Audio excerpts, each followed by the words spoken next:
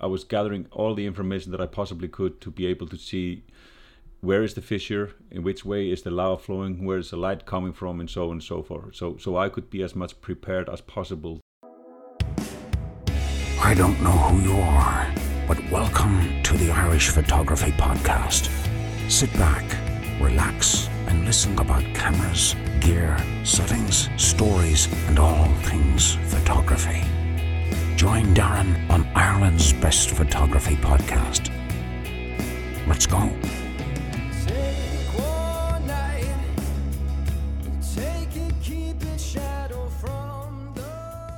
And you're very welcome to a very special edition of the Irish Photography Podcast. I'm Darren, I'm your host this evening, and I'm delighted to be joined by the one, the only, the legend that is Thor, the King of Iceland. How are you getting on, buddy? I'm good. That was some sort of a great introduction, to say the least. It's true, though. Like, you know what I mean? It's true. I'm delighted to see you again. You know, I mean, it's been a while since we had you as a guest in the podcast, and something happened in the last week, and I said to myself, you know what?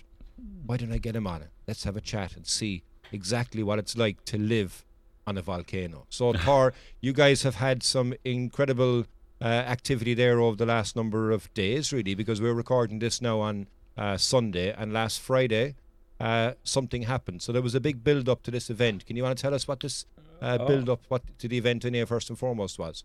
Yeah, first I would like to say that you just got in touch with me a few hours ago, so I didn't have any chance to prepare. So I'll just, if I say something wrong about any facts about this eruption, that's due to that I didn't have the time to prepare properly. But okay. Yeah, this whole event probably started around 20th, 23rd of February, I think. And actually, in fact, this has been started like on a geology time. This started last year with some earthquakes and stuff like that. Then it went quiet, and then it started to build up again, and kind of really started in late February this year. I think we have had more than 50,000 earthquakes in this small area of Reykjanes Peninsula over since this started in February until now, until it bursted out. So 50,000 earthquakes, so that's regular tremors every single day. So you knew that something was coming, but it was a matter of when it was going to come, I imagine, yeah?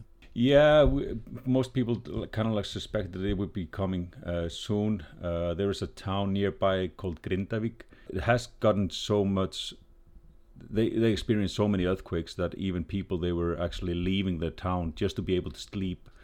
And there even there were some doctors running studies now because of when people are living, obviously we all live on a solid ground, but when the ground is constantly moving, you get motion sickness.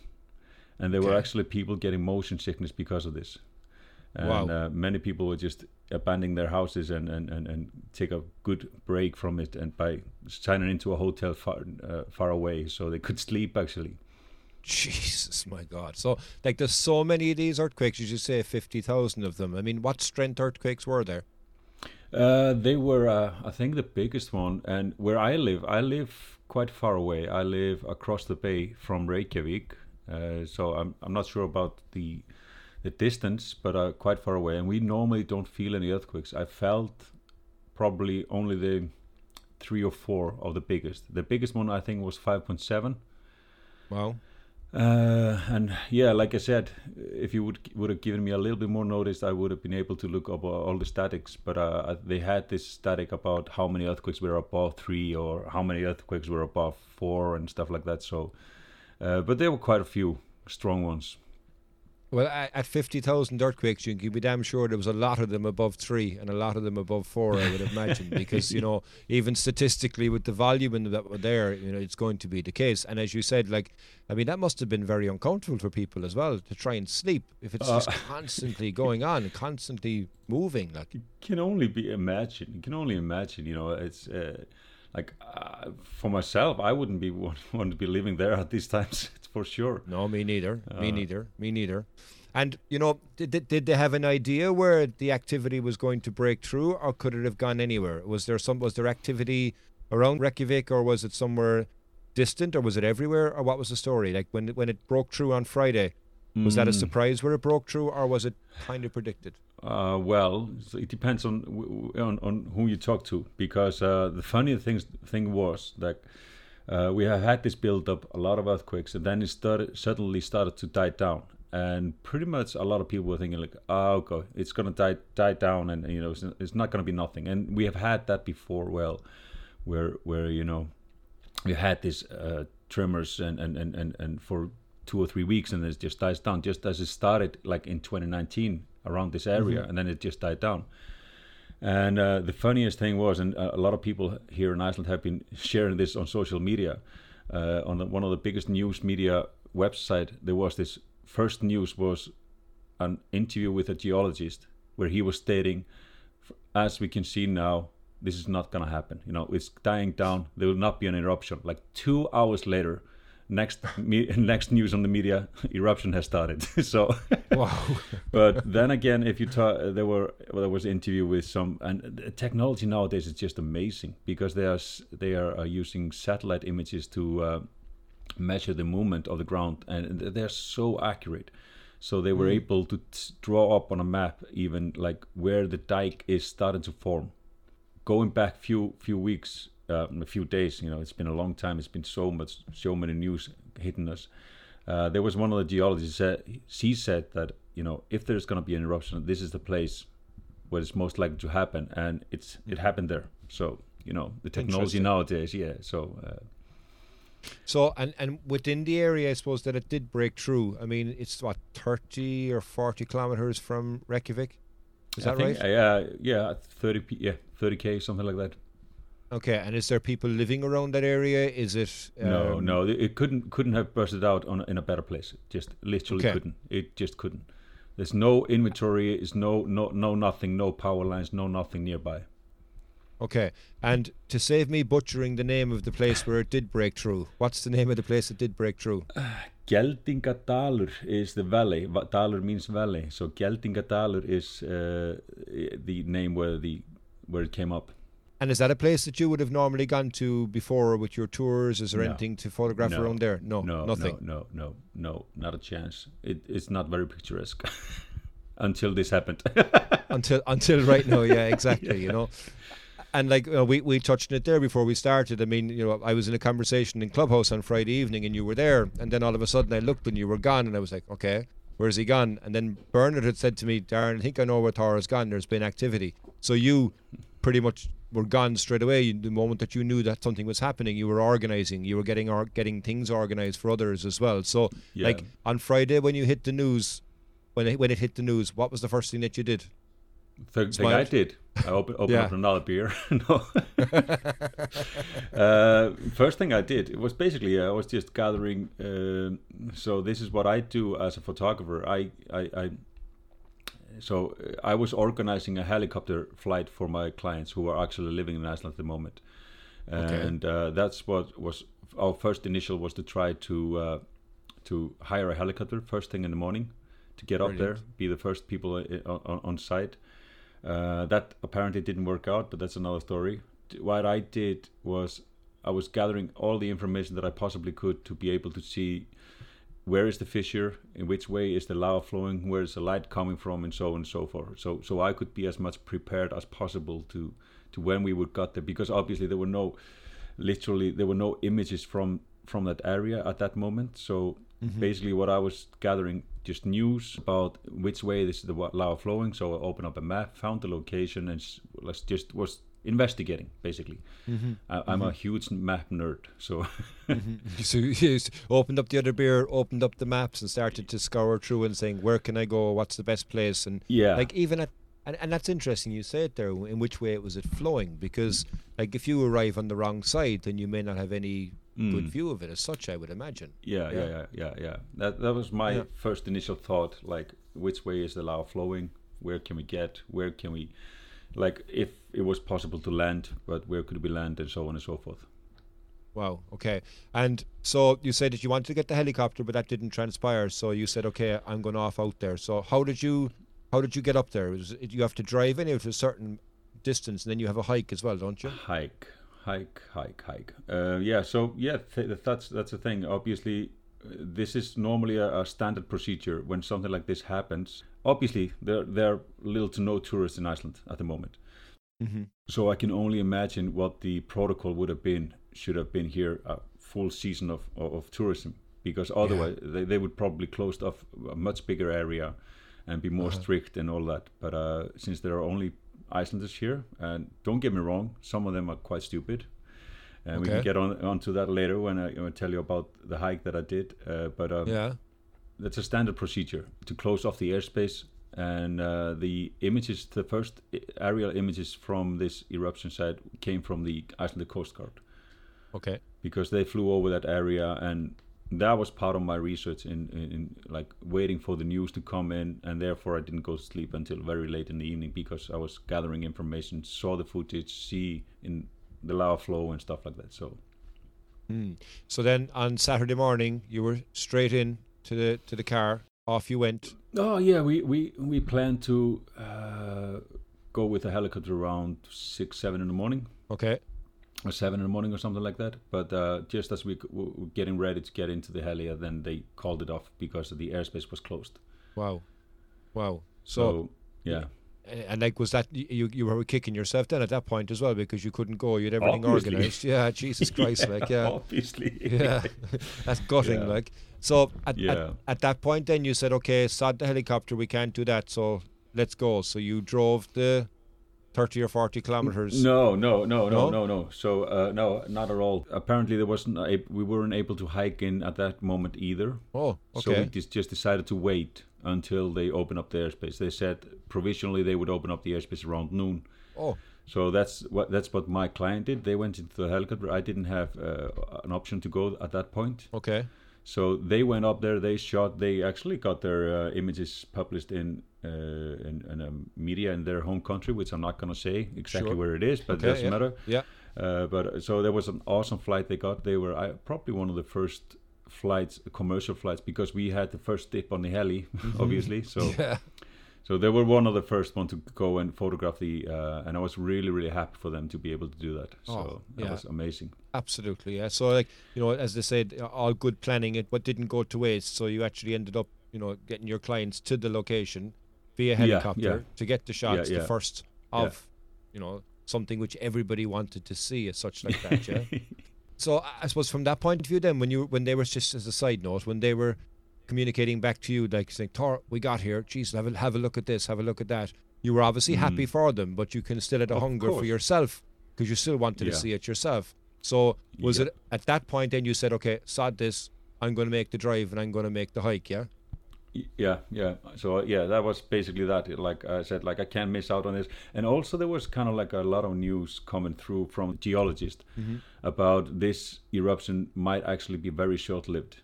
And it is honestly, it's very small. I've seen other eruptions before, but this one is very, very small. It's super photogenic, as you can see, as you've seen from the images.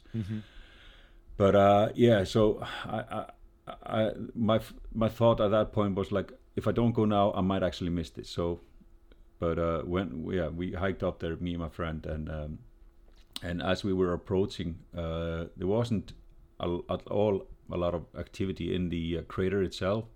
Obviously there was glowing lava and all that, but it was quite, it was weak, very weak. Okay. But only shortly after we arrived, it picked up significantly. So perfect timing. So and you could hear it when it rumbled and stuff like that. It was awesome. So tell me about the hike. How far of a hike is it? My GPS watch said we hiked about 18 kilometers round trip. Wow. And what sort of terrain? Yeah, that's the thing. There were a few options to hike in there, and we decided to hike after a road, just a paved road. So we hiked probably almost like a half of the way on a paved road, which was closed due to the eruption, and it was actually closed a few days before because of some damages due to the earthquakes on that road. So we hiked. It was, I think, I would probably say 3.5 kilometers on a paved road, then over lava field and mountains and stuff like that. Wow. Wow. And was there many people, you alluded to it a moment ago, was there many people on that hike then as well at the same time, all heading to the same direction? Yeah. It was like a festival. Oh, was it? Yeah. Jesus Christ. I'm not joking.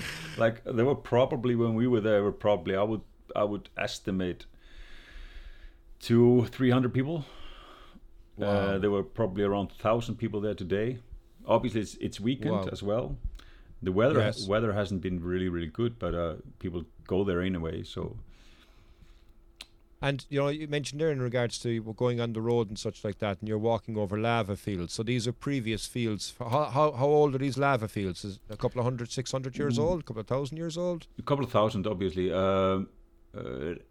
Reykjanes Peninsula is, to my knowledge, the youngest part of Iceland. This is where the airport is, the international Keflavik airport is located. This is the first eruption on that peninsula for more than around 800 years. And it's known, and it has written records because we have quite strong, we have good knowledge of that. There was a period, 200-300 years period, around when the settlement was happening, about frequent eruptions in this area. So, so that's something as well, what some of the geologists are saying, that this could be a start of an event that can last for decades or hundreds of years with eruptions on and off. But most of them are small. Fairly small. Effectively, that could be a flow that could continue on a low level, but creating whole new areas as well, as opposed to one big explosion or eruption. That's what they're saying. They say, for example, this particular eruption, it could actually close down or die down tomorrow. But it's a good possibility, and it's very likely, based on how much magma is in the chamber, that if this would die down tomorrow, that a new fissure would open up quite soon. But I am no geologist, so don't take my word for it. But this is only what I read. So maybe you can answer this one for me. I suppose you mentioned about a fissure and stuff like that. So that's not an actual peak of a volcano. That's something that's down lower or something. It's like a river or a stream or a break lower down. Is that what it is? I think the term fissure is when the crusts open up. But then normally, for example, in 2014 there was a huge eruption here in Iceland. It's called Thorarinn. Okay. I flew over that eruption, and I was there on a day 8 in that eruption. At that point, there were several small craters on that fissure. So, like what you saw from my image, there was this one main crater, but and there were 2 smaller ones on the left side of it. But in 2014, when I flew over that, there was like several smaller craters, like spewing lava up in the air. But then later on, those craters combined into one gigantic, like huge crater. So that's often what happens as well. Yeah. So, but as it is now, this is kind of the fissure that has opened up, but it creates this small vents, or if you can call it that. Okay. And as you're getting up there and you're getting closer and such, that you said you could start hearing the volcano and hearing the lava and such like that. Like, what does it sound like? Is it unique, its own sound? Do you want me to make the sound?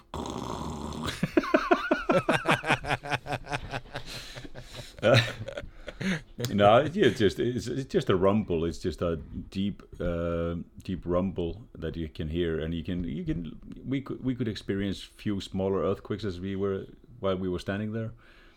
It was windy as hell last night as well, so it was very windy. And I was kind of surprised, not surprised, when I got on the computer, uploaded my images on the computer. There were bunch of images that I shot with a telephoto that is unusable due to the wind, even though I tried to shelter it and all that. But you could hear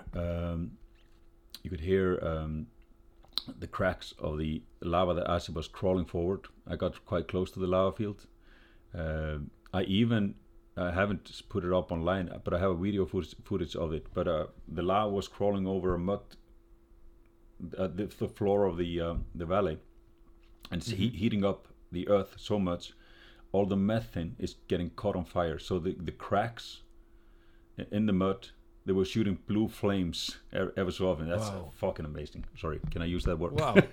You can, yeah, absolutely. It is amazing. You know what I mean? Yeah, I can't wait to see that. That's going to be incredible. Yeah. And like you said, you got pretty close to it. So on the way to it, when did you start feeling the heat, and then how hot was it there? Well, this is probably worth mentioning as well. Like, all eruptions, even though they are small like this one, are dangerous. They're quite dangerous. And I even saw footage in the news today where this crater that has formed so beautifully, like a mountain, like a mortar mountain or something like that. People were hiking close to it. Then all of a sudden, one of the walls gave in and it broke, and this lava started to flow in a completely different direction. So you need to respect, if people are going to go there, and they need to realize this is changing every second. And the reason why I was able to go so close to it, I had the wind in my back, so it was pushing all the poisonous gases away from me. So that's another thing. If it would have been a completely still night, I wouldn't been able to go down there, because I would just die because of the gases. Yeah, the sulfur gases, carbon dioxide and all. There's a lot of shit coming with this. Yeah, and like, you know, how close then did you start to feel the heat? So when you were coming up, like, you obviously had a visual few meters first and foremost. Yeah, few meters. Wow, few meters. So then I probably got as close as 1 meter to the lava flow. Wow. I was I could only stand there for a second, then I need to retreat. And I suppose on that, when you say you're standing there for a second, like, the ground you're standing on is old lava flow, so that's hard. No, the ground that I was standing on was basically like a mud. It's a valley filled with probably mud mostly. Okay. So it was quite soft, muddy. Soft. Yeah. Okay, soft and muddy. Okay, and because I'm just often, I was thinking of it there. You know, when you get to areas, does the heat itself change everything around it before the lava actually reaches? Because I'm sure the heat it does dissipate further away from it. It does. You know, I could. That's another. It's another danger on these things, getting close to them, because I specifically try to avoid those areas, because on the lava floor, on the valley floor, was a small area of lakes, like puddles. So if as the lava is crawling forward, they evaporate quite fast. But if the front of the lava flow all of a sudden falls forward, it can trap in water, and then we have an explosion. And that's one thing that is quite dangerous as well. So absolutely, yeah. And you can't see what's going to be underneath there either, so it's going to catch you out, and then all of a sudden you've got spitting lava coming around the place. That can't be nice in any way, shape or form. Yeah. And you mentioned there a moment ago, like, that there was lots and lots of people there. I hope people were being sensible. I mean, I usually say they're not tourists, but they're still stupid to a certain extent. I mean, I imagine some people weren't being as sensible as they should be. So was it something at that point where you're kind of going, Jesus, look at this guy or this girl or whatever, like, lads, be careful there? Because you put up a picture of people on bikes, and I sent you a message, and I went, did not realize that the tires are made of rubber and rubber melts.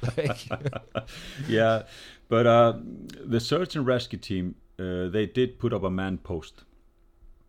So so where the road closures were, and where the parking lots were, where people could actually park their cars and start the hike, they had man post there. They had people there, and what they were actually doing, they were just screening the group and just seeing, like, if there was a guy in a short, they would specifically talk to him, because they do not have authorities to stop people from going anywhere. So they can only talk to people and try to show them that this is not sensible wearing that, like, based on the gear that they're wearing and stuff like that.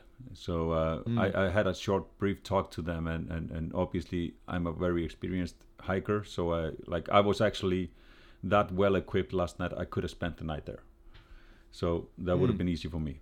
And so with that in mind, when you say that well equipped, obviously good proper boots, good gear, like, Did your boots suffer any damage No. from being in that area or anything like that? There's no scar marks or scorch marks or anything like that on the soles or anything like that? No, not at all, not at all. I didn't walk on the lava field. No, not that one. I walked over old one, but I'm not on this new one. But no. Okay. Just muddy. Muddy. Okay, well that's all right. Like, you can live with that. Yeah. That's all right. Yeah, that can be cleaned down. Yeah. And then I suppose so you got on site, you'd done all your research, you knew where the place you need to be. What time did you arrive there at? Was it daytime? Was it dusk? No, I arrived around probably 2 hours before dark, something like that. Okay. Because I wanted to shoot it for a blue hour as well. Mm-hmm. So then I think there's a good balance of the light between the lava flow and the sky when it's blue hour. But obviously, when it gets dark, it's it gets much trickier to photograph it. Then I turned into shooting some abstracts and stuff like that. I was amazed when I was processing the file this morning. The dynamic range and the capability of the R5 it just blew me away. Incredible, yeah, to be able to have that, I suppose, flexibility as well within the scene, because yeah. like you're dealing with red hot, white hot lava. Yeah. So that's going to be your highlighted area, I imagine, obviously, particularly in darkness. So you any of a longer exposure, you risk blowing out your highlights in the lava, I imagine, do you? Yeah, definitely, and many of the images are that way. So, but Wow. That's the joys, I suppose, really, of going out with a digital camera. We take many photographs anyway. So, and you said earlier on you were using telephoto lens only, or did you have wide-angle lens as well? Well, I brought 1635, 2470, and 7200 to this side. Okay. Yeah. Full range. Yeah, full range, yes, basically. So I was just switching between them, trying different stuff and all that. One of my biggest inspiration in this field is my good friend Mike Mesuil. Mm-hmm. Who has been documenting lava fields and eruptions all over the world for the past few years. And so I highly recommend go check him out. Yeah, he's incredible. His work is awesome, absolutely. Yeah. And tell me, so did you use the telephoto more so than anything else, or did you find that you spread it across all three? No, probably 1635 the most. Okay, so probably we're getting close enough so to them as well to be able to get that and use the aspect of the wide lens to be able to extenuate the front. Yeah, really good. Yeah. And I suppose for somebody that hasn't, like me, so tell me, I suppose, as opposed to anything else, like if I'm going to ever take photograph of flowing lava, what should I be thinking about? What tips would you share with me? I mean, what should I be conscious of? The heat. No, don't get too close. Don't bring my flip-flops. Yeah, okay. Yeah. Yeah. No, this like what should be like photographically speaking. It's all about the composition, and this is, even though the front of the lava flow moves extremely slow in this case, it's changing constantly. Mm-hmm. And what I was aiming for is to find some lava tongues that were not raging hot, but started to cool down a little bit, so you could see the blacks. But you could still see the red glow underneath. Yeah. So that was because especially after it got dark, I was kind of looking for those spots because that was easier to expose for that in one exposure. And obviously, as I was saying, this is moving, so bracketing is obviously an option, but it's not very easy, I would say. But it's possible, obviously. Mm-hmm.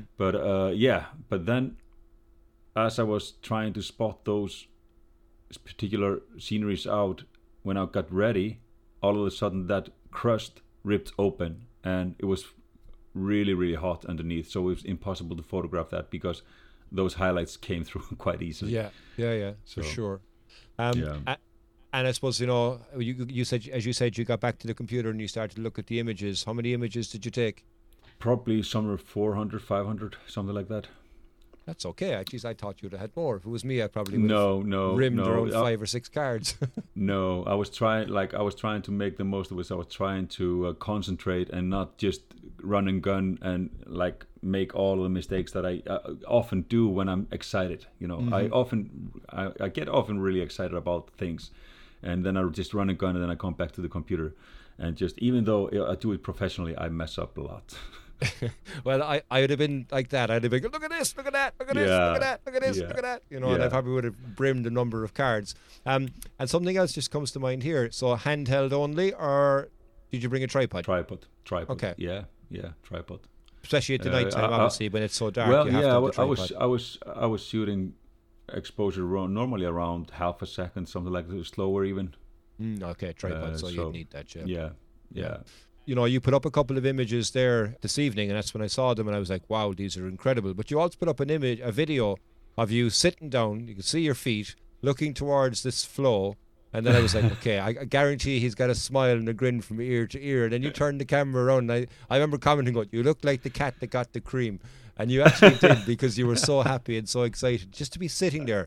But like, how was that feeling? Like at the end of all, like, it was a short period of time, but it felt probably a long period of time in everything that you've done in the last number of hours anyway. But at that point, you sitting there with your feet facing the flow, what was going through your mind? Did you feel like the cat that got the cream?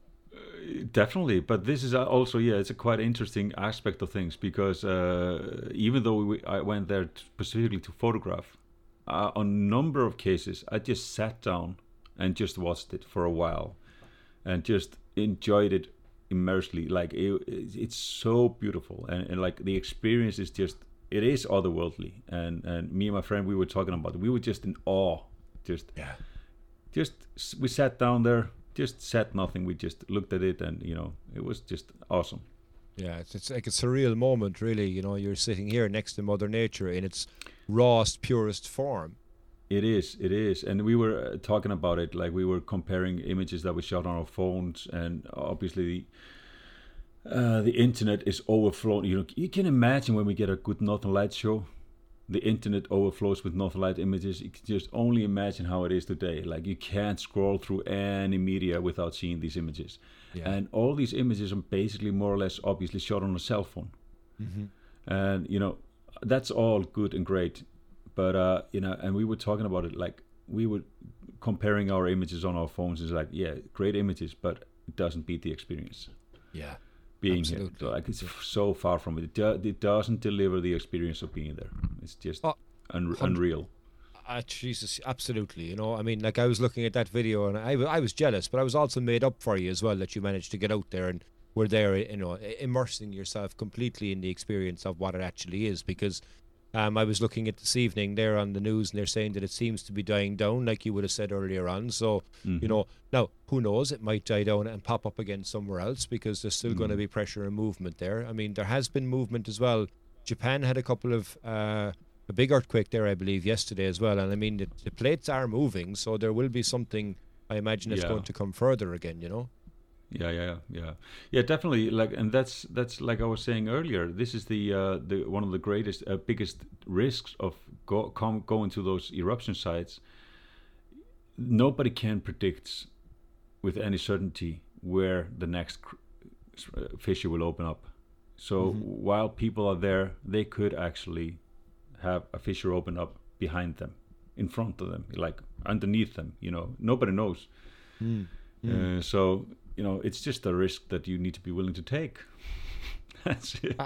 Absolutely. Jesus, yeah. I mean, look, it's a once... I was going to say it's a once-in-a-lifetime, but it's not necessarily a once-in-a-lifetime opportunity if you're living there and it's something which happens on a regular basis. But in that exact spot, it's like, 800 years since it's happened, so it's a once-in-a-lifetime experience that you're not going to miss out on. But also, you have to step back, put the camera down, as you say, and enjoy it for what it actually is, because if you're just looking at it through a screen, you might as well be like me, sitting at home looking. Okay, granted, it's not the same, because you're feeling the heat, you're getting the smell, you're getting everything else. But you know what I mean? You just take in the moment for what it actually is and enjoy that, which is vitally important, I imagine. For sure, because this is. I would probably like to compare this to when I take people out to search for or see or photograph the Northern Lights. People, obviously, they get very concentrated and they want to capture the Northern Lights. They want to capture this rare phenomenon, which is not actually that rare. This one is eruptions are much rarer, but they, and I always tell them, take a moment, take a break, take a breather, and just look up and enjoy being here, enjoy like seeing the Northern Lights. It's pretty much the same. Yeah, enjoy the moment. Enjoy it. Yeah, definitely. Couple of other questions, I suppose, that come to mind here is, you mentioned about getting them onto the computer and looking and being blown away with dynamic range of the EOS R5. Is there a number of shots that you're still got and you're looking going, oh man, I can't wait to process that one. That's going to be incredible. Have you got a number of favourites that have popped out of it so far? Have you looked at every raw file you've taken? Like, what's the story with the images thus far? I kind of need to confess here. Okay. When I woke up this morning, when I got onto the computer, I knew I had to get this out on social media as fast as possible. Mm-hmm. So I just briefly skimmed through the catalog, picked the best one that popped out to me, mm-hmm. and I picked probably 6 or 7 images that I processed, mm-hmm. and honestly, I processed them so they were good enough for social media. I'm not mm-hmm. gonna lie. That's what, like, that, full honesty. Yeah, so, for sure. Yeah, absolutely. Yeah. And also, I suppose, because you didn't get the opportunity to go up in the helicopter in the morning, did you bring the drone? Did you fly any drone footage when you were there? That's a really good question. I have time for one more. So, I brought the drone. I brought 2 batteries. I brought the controller. But what I also did, I brought a brand new phone. And like you saw on my live video, it was very pixelated. There was absolutely no cell reception there. And I couldn't for the life of me remember the password to get into the DJI app. Oh. I couldn't get connection to go on and retrieve the password. So, sorry, didn't get any drone footage. I was so furious. Oh, no way. Yeah, I mean, don't be sorry to me. I feel sorry for you because you had everything there with you and you couldn't do it as well. Yeah. Yeah. Oh, horrible. That's how it goes. That is how it goes. Look, I'm delighted that you got there. I'm delighted that you jumped on quickly as well to give me the first-hand insights in relation to it. If people want to see these images, I've shared some already anyway as well on my own social channels. But where can people find these images, Thor? Just on my Instagram or Facebook, I believe. That's Thor Photography. Perfect. Okay, well, I'll put links into the show notes as well to direct people in relation to that. And I suppose the final question then for you is, obviously we discussed it the last time when you were on the podcast and everything was kind of in the start of the shutdowns. We're almost a year later now and there's signs of things opening back up again. So if people want to be able to come with you to locations, when can people start booking workshops with you again? Can they book now?